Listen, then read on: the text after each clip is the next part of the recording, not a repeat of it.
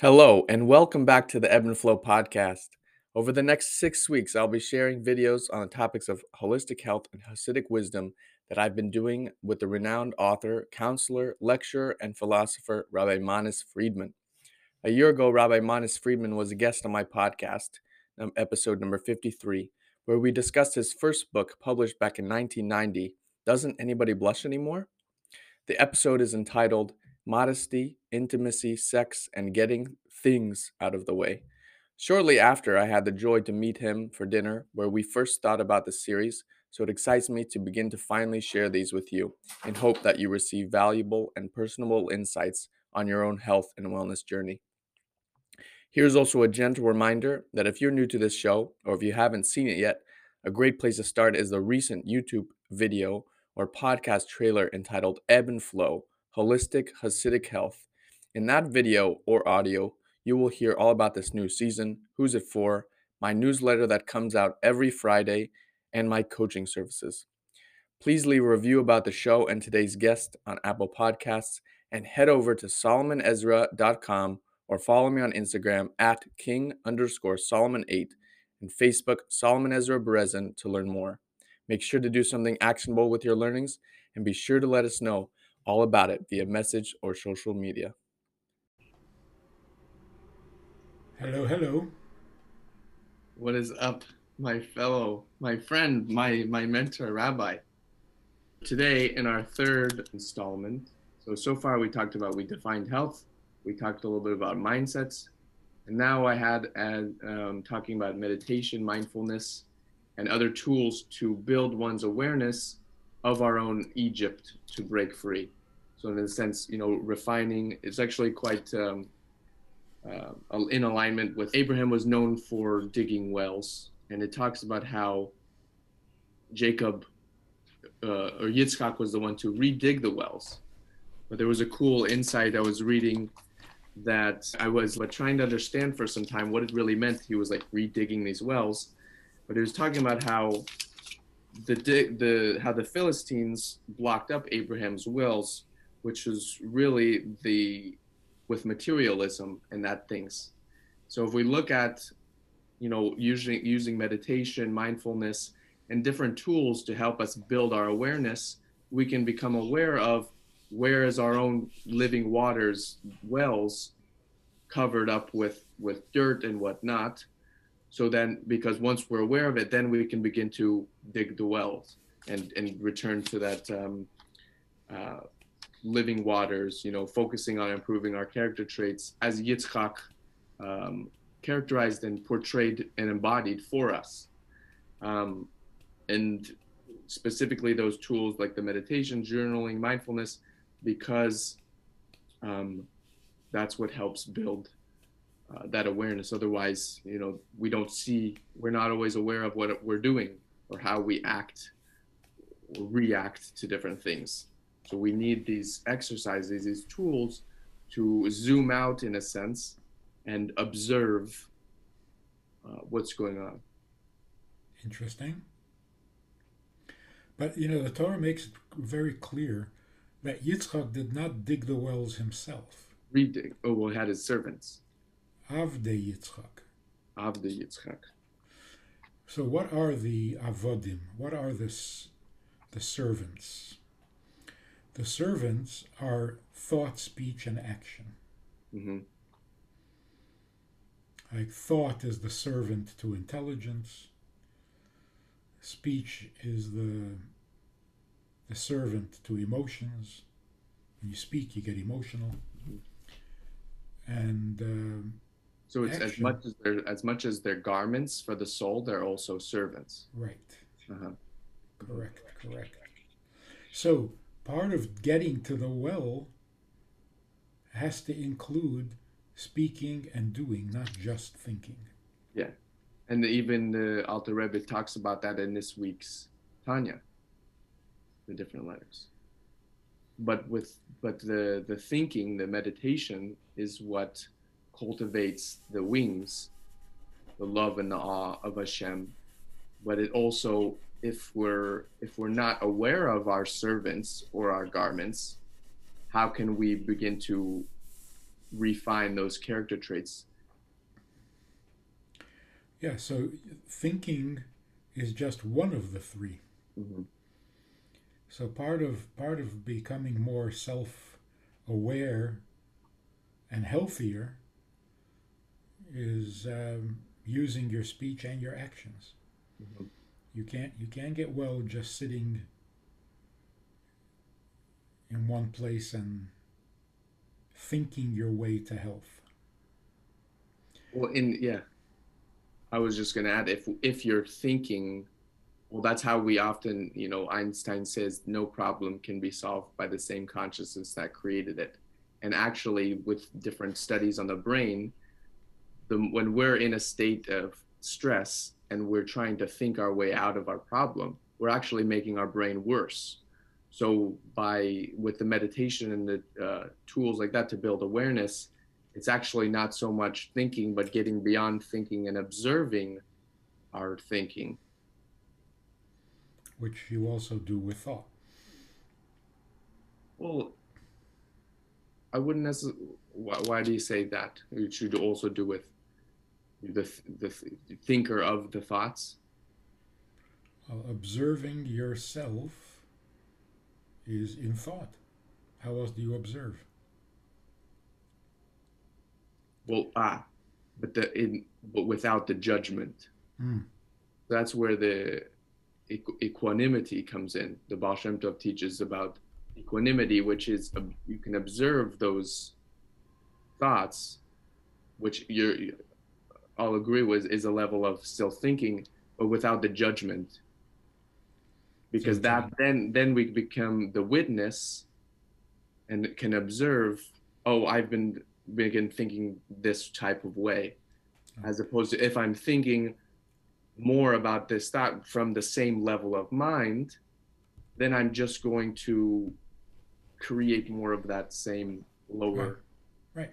So it's a healthier way of thinking. Uh, But also, interestingly, the Eved has to know who his master is. It's Eved Yitzchak, Avdei Yitzchak. Because there were also Avdei Avimelech. Everybody has their servants, the good and the bad. So when you set out to become healthy, what is commanding you to do that? Who is your master? Avdei Yitzchak means Yitzchak was Yiras Shamayim. So Avdei Yitzchak were the thoughts, the speech, and the actions that foster Yiras Shamayim. So you got to know where you're going in order to really be healthy. In other words, health can't be your goal. correct. The goal is to be able to live up to God's expectation. Mm-hmm. To do that, you have to be healthy. But you can't forget the goal. Otherwise, you're running in circles. Yeah. You make yourself healthy to not be unhealthy. Then what? Yeah. Well, then you're not unhealthy. And yeah. Well, do you think it would be similar to like what did the sages say about when it comes to doing mitzvahs, the action is greater than the intention. And somebody, obviously, you want to do it out of joy and love, but even if somebody starts doing it out of fear, eventually it will turn into the proper way of doing it. So maybe it could be similar in that. Also, if somebody is, the more and more somebody goes and looks to get after healthy, it would naturally lead them to do more, to live more in alignment with what Hashem has for them, or even beyond. So let's spell that out. Yeah. What does that mean, more in alignment with Hashem? Less about me. Me. Yeah. I need to be healthy so that I can get past me, not become a healthy me. Yeah. Healthy doesn't mean I am the focus and I will be perfect. That's not healthy. That's where all illness begins. Healthy means I am free of my own handicaps and my own restrictions that I, the me, places on me. So what's going to happen? As I get healthier, I am more available to others. Others become more essential to me. I am beyond myself. But a selfish pursuit of health is unhealthy. I want to be healthy because I don't like being unhealthy. It's a dead-end street. So I think we talked about this definition of health. Who is healthy and what is healthy? When the body does not interfere with the mind, so that the mind can pursue the purpose for which we exist, now you're healthy. How does that complement also with how it says in the era of Mashiach, the mind, the soul will be listening to the body? Even the body will be pursuing the purpose for which it exists. So as we progress into today's topic, I have a question actually, because when it comes to understanding how our brain works, and there's a practice of saying affirmations. People often rehearse, I am strong, I am healthy, and it actually shows positive effects, because when I declare I am this, it shows the effects, and the more and more you can rehearse that, the person will perceive, well, I am healthy, and then they'll perceive that way. Is that in any way, could it be unhealthy? I think we're getting to the notion of positive thinking. Yeah. Positive thinking is always good. Mm-hmm. It's effective. It's powerful. I was talking to this older person, and they forgot something. They couldn't remember. And they said, my memory's fine. My memory's fine. Instead of saying, oh yeah, I can't remember anything, I'm losing my mind, every time they forgot something, they affirmed, and I went, no, my memory's fine. That's awesome. It's a healthy attitude. So yes, positive thinking is always positive. Mm-hmm. Even if it's a little arrogant or self-centered or whatever, but it's positive, and that's much better than negative. So affirmations are the miracle of the affirmation is, I say I'm okay even though I know I'm not, or I think I'm not. Yeah, I think yeah. I don't think I'm okay, but I'm going to say I'm okay. And that helps too. So you don't even have to believe what you're saying. Well, not at first. Eventually you'll get to believe it. Exactly. But it's effective even when you don't believe it. Because how powerful our thoughts are. How powerful the thoughts are negative. Why?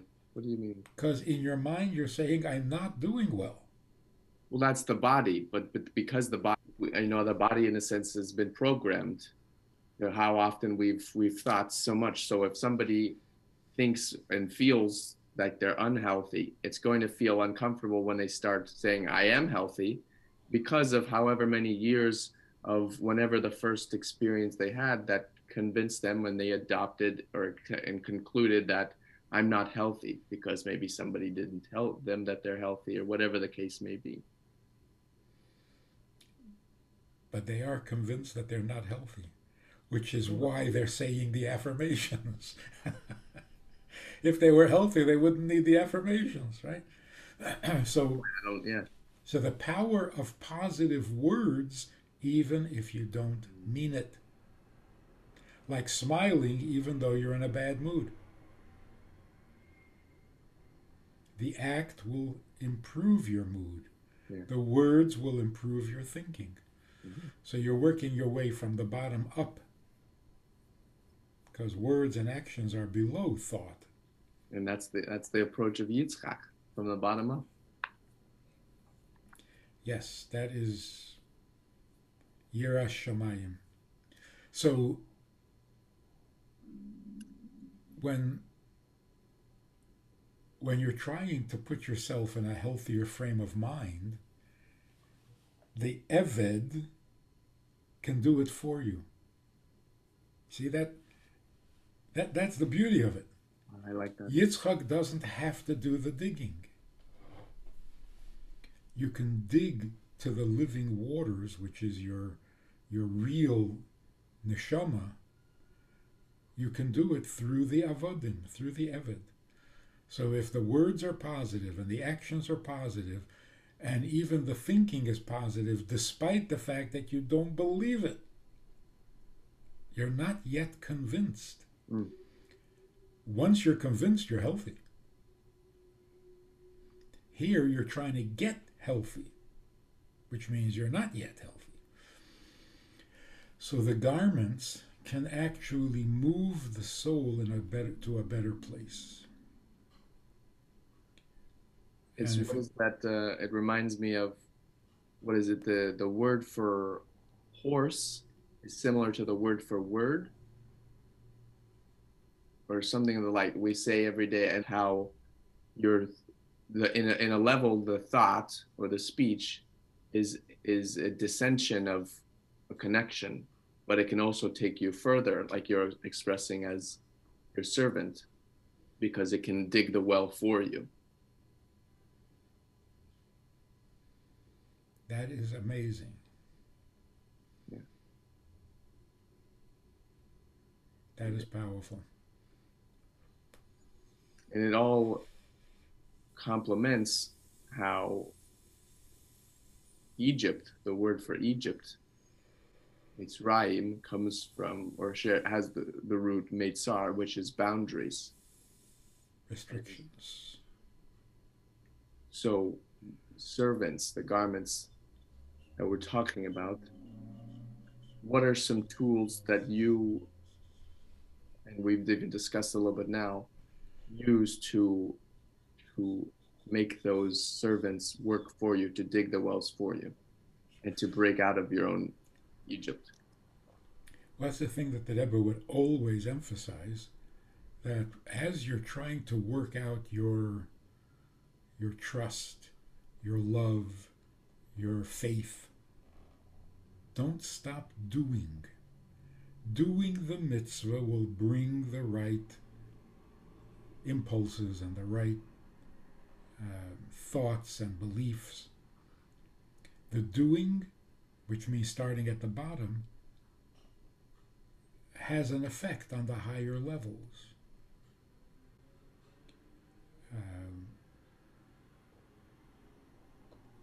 There's some famous song about, I'll remember in a minute. And by the way, song also has this amazing effect.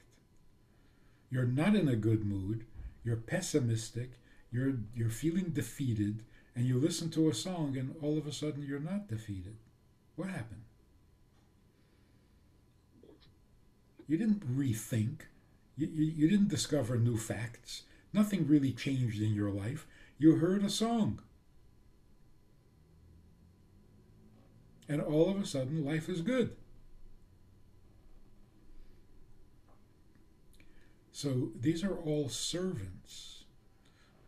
If you let them serve you, they will.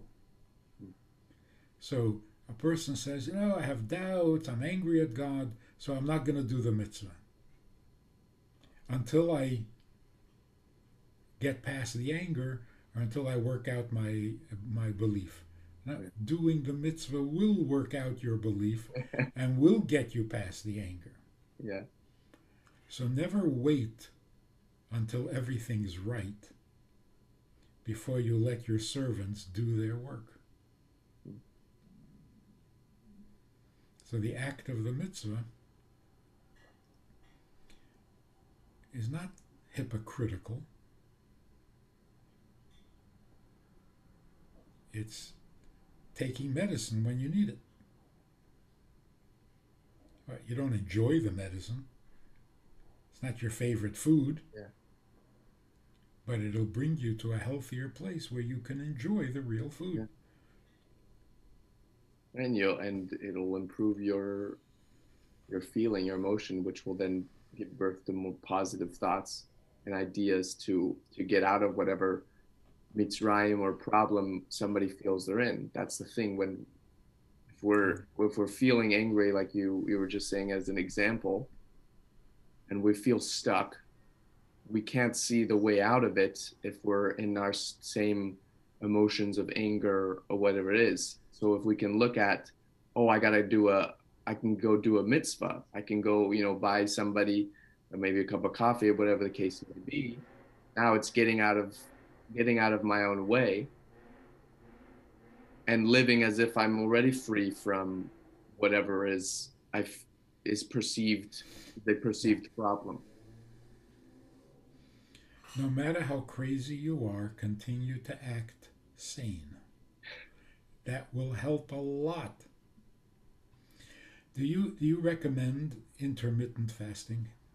I do. What does that do to the person? Aside from losing weight. Well, you begin to become aware of how often you begin to think about foods and begin to question, am I really hungry, or the different hormone, or is it just the hormonal imbalance irregulated? And so really I would say the benefit, one of the key benefits is the mental clarity. So how does fasting produce mental clarity? So eating a little bit, part of it also goes into the time of which we eat is also quite important.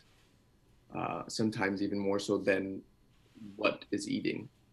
But if you eat dinner, say a little bit earlier, and fast for, I think generally it's recommended 16 hours, but I also read somewhere that it's like 12 to 16 hours, you can get a really great effect. 16 is just where the optimal changes are. Of course, I can't say I'm a complete expert in intermittent fasting, but based on what I've studied. And the body begins to take now and burn from the previous meals and food that was consumed, as opposed to somebody just eats breakfast right away in the morning. So instead, by that happening, what is in the gut also has a direct correlation to your brain and your thinking, and that's information and how it gets sent to the brain into thinking, so depending on what the person eats. But instead, if they're eating a little bit less or not eating for this time restricted amount of time, their body is burning the excess fat or from the food before. And so the mind can actually begin to clear up. So the excess food that's sitting in your stomach is interfering with your mind's function? I don't know if I would say interfering, but it also depends on what kinds of food and how it was stored. But it can interfere with the mind? Yeah. One of the rules, one of the laws of nature with which God created the world was that everything that exists will have an effect on its surrounding and be affected by its surrounding. Like mashpia and mekabel. It will be affected and it will have an effect. Hmm. When you're eating, are you being mashpia or are you being makabel? Well, Meaning to say, is food giving you life or are you putting the food to its proper use? Who's the recipient here and who is the actor? Are you acting on the food or is the food acting on you? I think we touched a little bit on this last time, but it's a little bit of both. So if you're needy of the food, if you're begging the food to make you happy, it will not. It will make you unhealthy. You are becoming subservient. You're becoming a petitioner. Hmm. You're begging food to give you life. That can't work because you already have more life than the food. Whereas if you're in control, if you're eating because it's the thing you choose to do at this particular time, this particular food, then you can extract from the food the healthiest parts of it. Whereas if you're groveling and begging the food is now the master, Exactly. and that is not healthy. So with the intermittent fasting, it begins to burn the stores from before, depending on whatever we were eating. So by Also, that, yeah, also intermittent fasting puts you in control. I happen to be still doing it right now. Right. So I'll decide when I eat, and I decide what I eat, and Hmm. I decide how I eat. I'm in charge, and I can extract from the food what I need. But if the food is in charge, it'll do to me whatever it wants to do. So the toxins in the food, the unhealthy parts of the food, the inedible, the indigestible parts of the food are going to cause chaos. Right. And I can't stop it because I'm the weakling here. I'm the nebuch, beggars can't be choosers. If you're begging the food, then you got to take whatever the food gives you, and you cannot choose. But if you're in charge, then your automatic system will take what it wants and leave what it doesn't want. So it's a much healthier position in your relationship with the food. That is a big benefit that comes from fasting. Yeah. Or simply by disciplining your eating. As long as you're in control, you'll get the best of the food, not the worst. When you give up control to the food, it does what it wants to do, and that's not good news. So, for example, if you have two foods on the table, there's one you really like, and there's one that's, not so exciting. Eat the one that's not so exciting.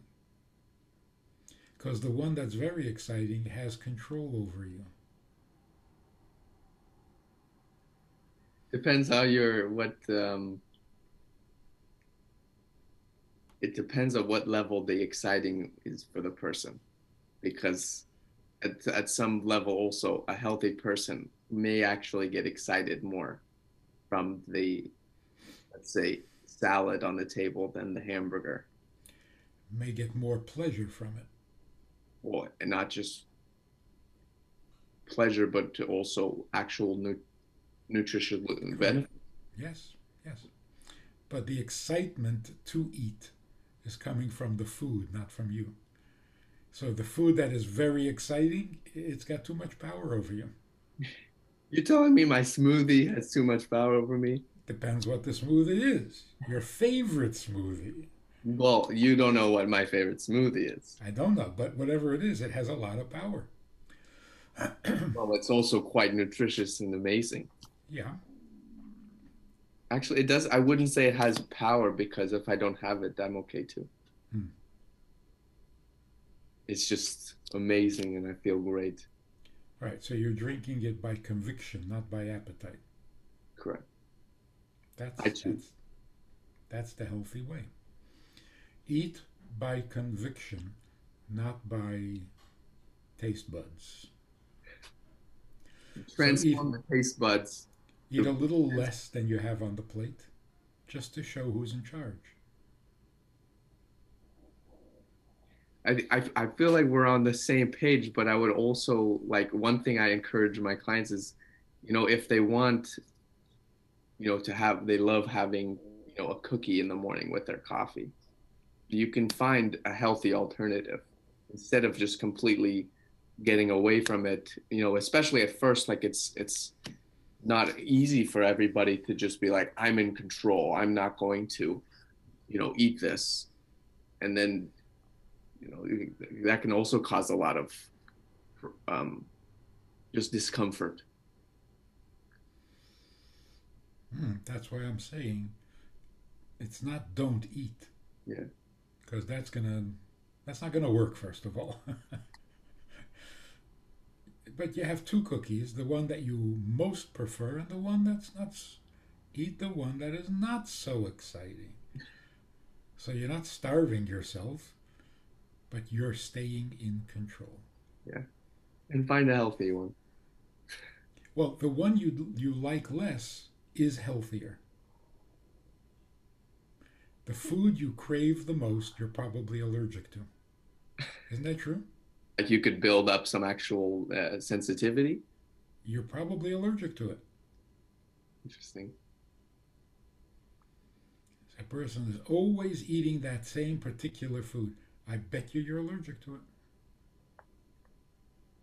What do you mean? I'm not allergic to my smoothie. No, you're eating out I'm of just, I'm conviction. just, I'm just playing around. Yeah. That's why Hasidim always said the food you want the most. You know the famous story with the Shmuel Munkis. There was this meat, and everybody got so excited, he dumped it out. He And said then, it's not kosher, right? and then it turned out that it wasn't kosher. Yeah. How did he know it wasn't kosher? It was too much I'm excitement. excited. Yeah. So when you have a very strong uh, a very strong attraction to a certain food, it's probably an allergen. You're probably allergic to it. It's an unhealthy attraction. And that's literally true. And that's why every now and then, break your habit.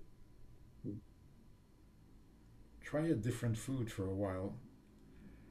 Because if you just stick to the same food all the time,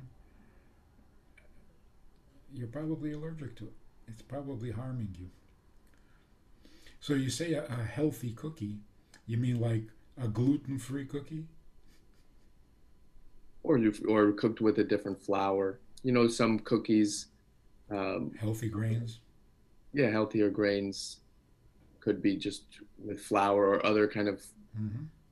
unnecessary things. So you could find like an organic, all natural, cookie, Right. maybe one with almond flour, whatever the case may be. So I think that on some psychic level, the reason that's healthier is because you don't like it as much.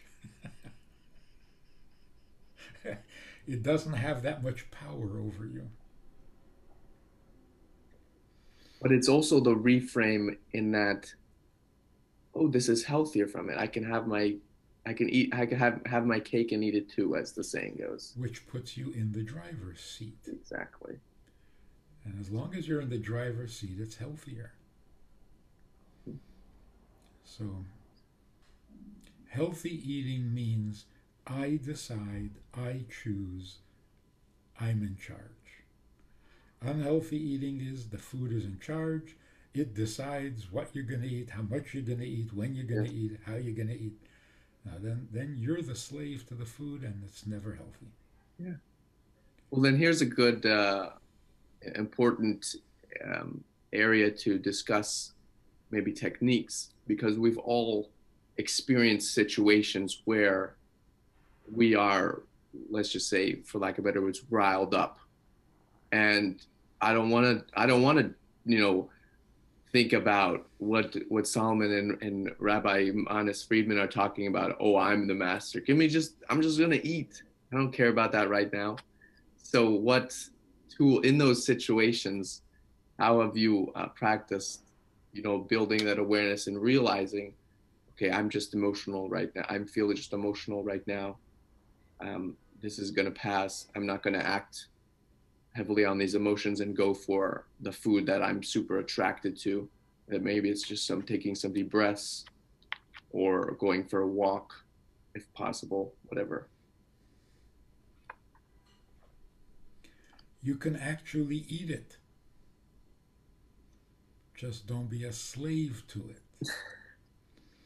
And that's hard, if Yeah. you're eating the food that is most attractive to you and still staying in charge, that's a real talent. That's a real Well, I think it's that's like what we're all going for, like though. when Mashiach comes, we'll be able to do that.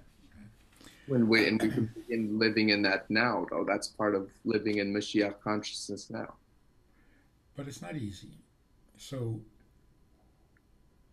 I think there are different impulses which are not really impressive or noble. Like there's the appetite, there's the depression, feeling pity for yourself.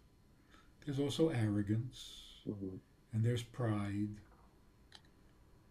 And you have to use some of those impulses against the others. So, for example, when you're feeling, I'm just going to eat this because I'm a loser anyway, what's the difference? Well, then bring your arrogance. Not, don't try to become a tzaddik at that moment. No, become arrogant. Say, what did you call me? Did you call me a loser? Yeah. Where's your arrogance? Why do you let? How does your arrogance let you say that to yourself without complaining? So remember that you're also arrogant. And to say no to the food right now would feed your arrogance. So we're not asking you to be a tzaddik and to be spiritual and to, have mesiras nefesh. No, be arrogant. What are you going to stoop to the level of the food? Where's your pride? So just say, look, I may be a loser, but I'm a human being. I'm not a rabbit. I don't have to eat. Yeah. I'll Okay. decide, I'll choose. Like a minute from now. Okay, the minute's up. But you're practicing a little self-respect. Yeah. That's easier than saying, I really shouldn't do this. Yeah. Because you're not in a very noble mood when you're slightly depressed and you want food to calm you and to. It's that holding So, that compassion, but even for those times that we don't catch ourselves in those moments, being able to look back on it and be, this is where, if I had known better, I would have done better. yep, Part of that. awareness helps, even if not immediately. But once you understand that you're being enslaved, even if you continue to give in, it's not the same anymore. Yeah. What? Sorry. You give in a little less, or you enjoy it a little less, which means you're not going to do it as much next time. So every awareness, what you feed your mind, always has an effect. Not necessarily a powerful home run effect, but it has an effect. Mm.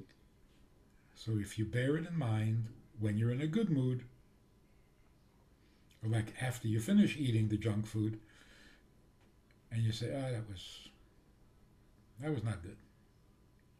You've weakened it. Yeah. You're gaining control. There's one other thing, and this is something we need to be careful about. Having what to eat is kind of like a blessing and a reward. Before you sit down to eat, you ask yourself, what did I do to deserve this meal? Interesting. I was actually just about to comment on that one exercise I encourage people to do, especially at the beginning, is having like a food journal. So it could be that's a great question to add to it. How am I feeling and what am I thinking as I'm entering this meal and afterwards as well? Yeah. What did I do to deserve this? Mm-hmm. It's God's world, it's God's food, it's God's product, God's creation. You're just going to help yourself? With what justification? You all make a bracha. Okay, so you're stealing the food politely because you don't really deserve it. That could be a little negative and depressing. So you got to be careful with it. But at least to some degree, we have to like keep a balance. I take from God. What do I give back? You can't just be a glutton. You have to feel like you did something to deserve the food, or you're going to do something to deserve the food after you eat. You'll ennoble the eating by doing something worthwhile. But it can't be just take. There also has to be a give. So you stop and think. So now I'm going to take some more food from God, from the earth, from the food shelf. What am I giving in return? What have I given? You should feel, ideally, you should feel like I deserve a meal. But you got to do something to deserve it. So, for example, you work hard, right? You put in a hard day's work. Yeah. And now you're sitting down, you're really hungry, you've worked up an appetite because you've been productive, you've been working. It's going to be a healthier food than if you just eat because you have nothing else to do. Mm-hmm. In a sense, you've earned it by working hard. And you feel justified, you feel comfortable eating, consuming the food. But when you're eating out of boredom or you're eating out of laziness, in the back of your mind, you know you don't deserve this food. And that ruins everything, including your appetite. So in the olden days, people ate the worst foods. They ate too much of it. And they were healthy because they came in from the fields having put in a lot of heavy labor. Yeah. They did the heavy lifting, and they came home and they felt entitled to the food. And they were.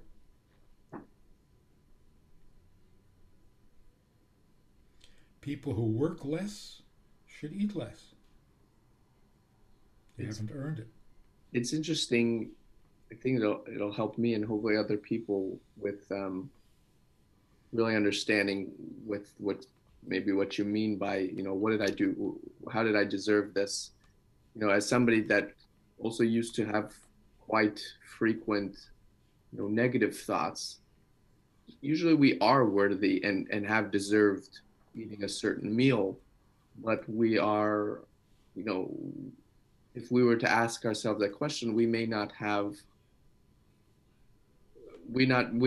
be open to really seeing the different ways that actually I have deserved this meal because somebody feels undeserving.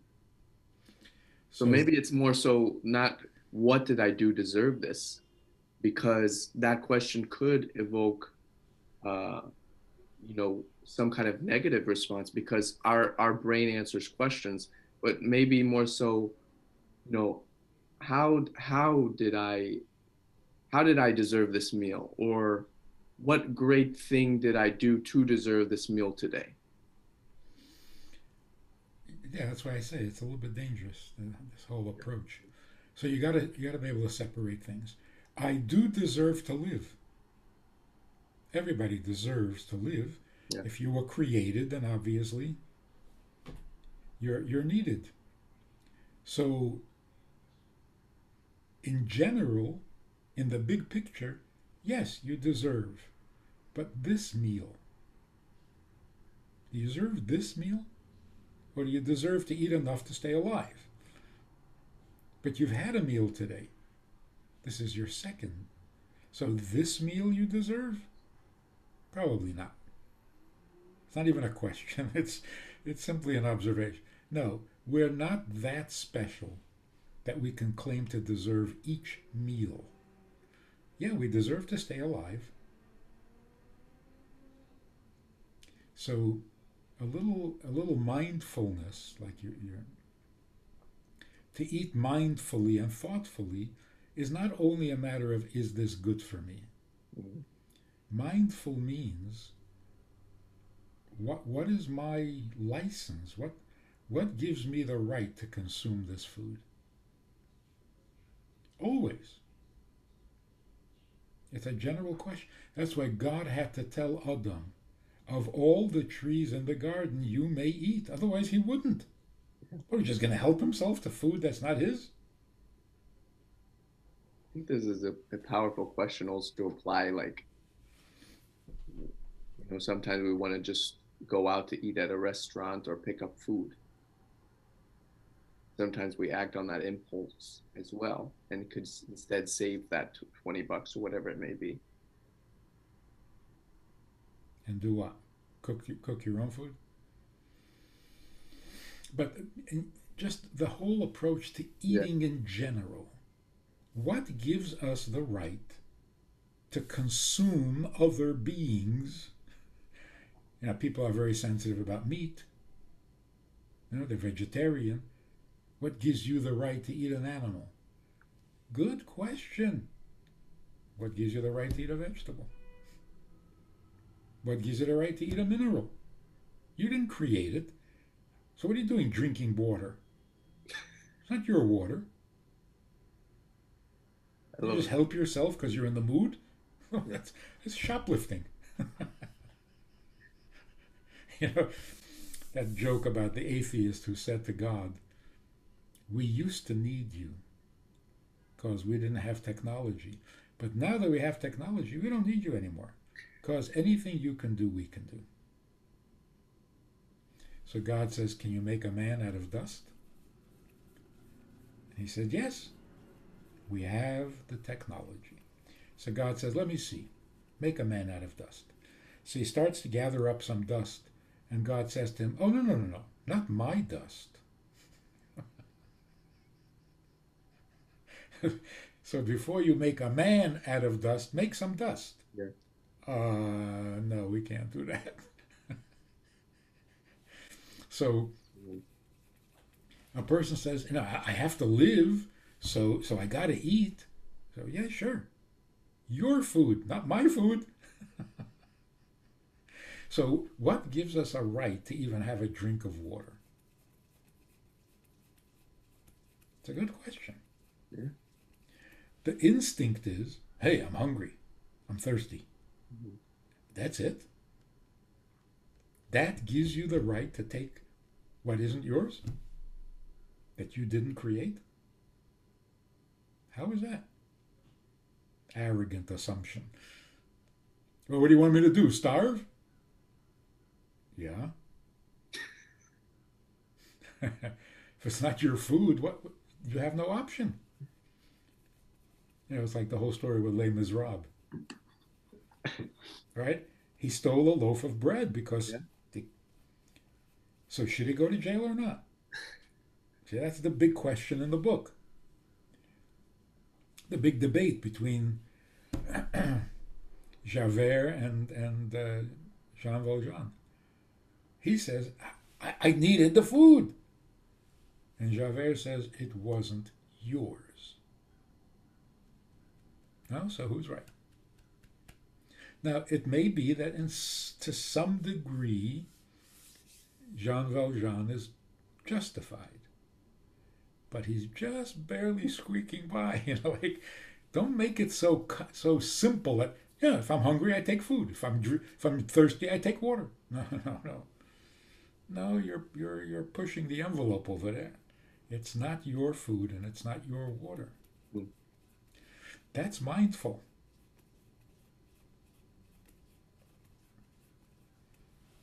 That's the foundation of mindfulness when it comes to food. That's why you have to make a bracha like getting permission.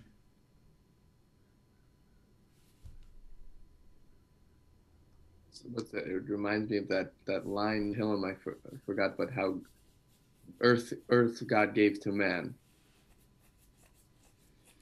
But there was something the sages commented about with a bracha, then we become the partners. Yep. That's a good thought to have, and it's not depressing. Yeah. It's not like I don't deserve. It's not you don't deserve. You didn't create it. It's not you're guilty, you're bad, and you should be punished. No. I'm not being punished if I can't steal. It's not a punishment. I just can't take your food. Yeah. I can't take what is not mine. It's not because I'm bad. There was an answer. The answer is God said to eat. That's why I deserve this. No, that's why you're allowed. That's why I'm allowed to eat this. Mm-hmm. But why do I deserve the meal I'm about to have after this recording? Ah, that's already a more refined question. Yes, God lets you eat. That means you have to have a steak. That means you can have 2 steaks. He lets you eat to stay alive. Partying, oh, that you have to deserve. Or at least feel like you deserve. Because then you eat with a clear conscience and it's a much healthier eating. Powerful. Well, I think really tackled and approached some really great beginning to dive into some actionable tools to build our own awareness and get out of our own limitations and boundaries, so we can become aware more of our thoughts, speech, and actions, so we can turn them into our servants, not what serve us. The way that we approach our food, to the way we approach our work, our relationships, because that's really what those exercises, whether it's journaling, meditating, or doing these mindful activities, so we can build awareness and notice, oh, maybe I was going after this. Maybe when I sit down to eat, normally I just sit down really quick and just stuff my face. But if we include these practice these activities, I can actually begin to slow down even before I sit down to have the food. But the way I sit down and go after it, or sit down to eat the food, bringing to mind how I'm feeling, how I'm thinking before I eat, what I did to deserve this, where this food is coming from, Mm-hmm. Mm-hmm. and that itself puts you in charge. So you mentioned Mitzrayim means Meitzah, right? God said to the Jewish people, "Why are you slaves to Pharaoh? You should be my slave." Meaning, why are you serving a servant? Serve the master. Well, if you're depending on the food for your happiness, for your mood, you're becoming a servant to a servant. We should never be a servant to a servant, only to the master of the universe. Powerful.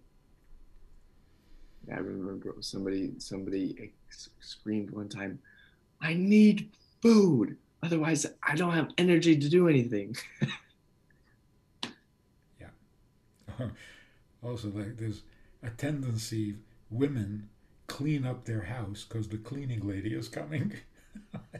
What? So wait a minute, who's the cleaning lady and who's the master of the house? That they can't, they don't want the cleaning lady to come in and think that the house is a mess and it looks bad. So you're serving the servant. That's hilarious. I had not heard of that. Oh yeah, it's very common. They don't want him to have to clean such a big mess. Or get the wrong impression that I can't run a home. I can run a home. I just need you to do the little finishing touches. But I'm not a schlemazel, That's funny. So you end up doing the servant's work for her. That's actually funny because a friend of mine actually told me once because they had a cleaning lady, and you know how there's two separate beds with the couple, and he said the cleaning lady once looked at him like, "Is there something wrong with this relationship?" He's like, no, it's a Jewish thing. I was buying some flowers for Shabbos, and I couldn't decide which bouquet, the roses or the tulips. I couldn't decide, so I just bought both of them. I come to the checkout counter, and the lady says, "Oh, you're really in trouble. You have a lot to make up for. What did you do?" That's funny. Yeah. Anyway, it's been a pleasure. You too.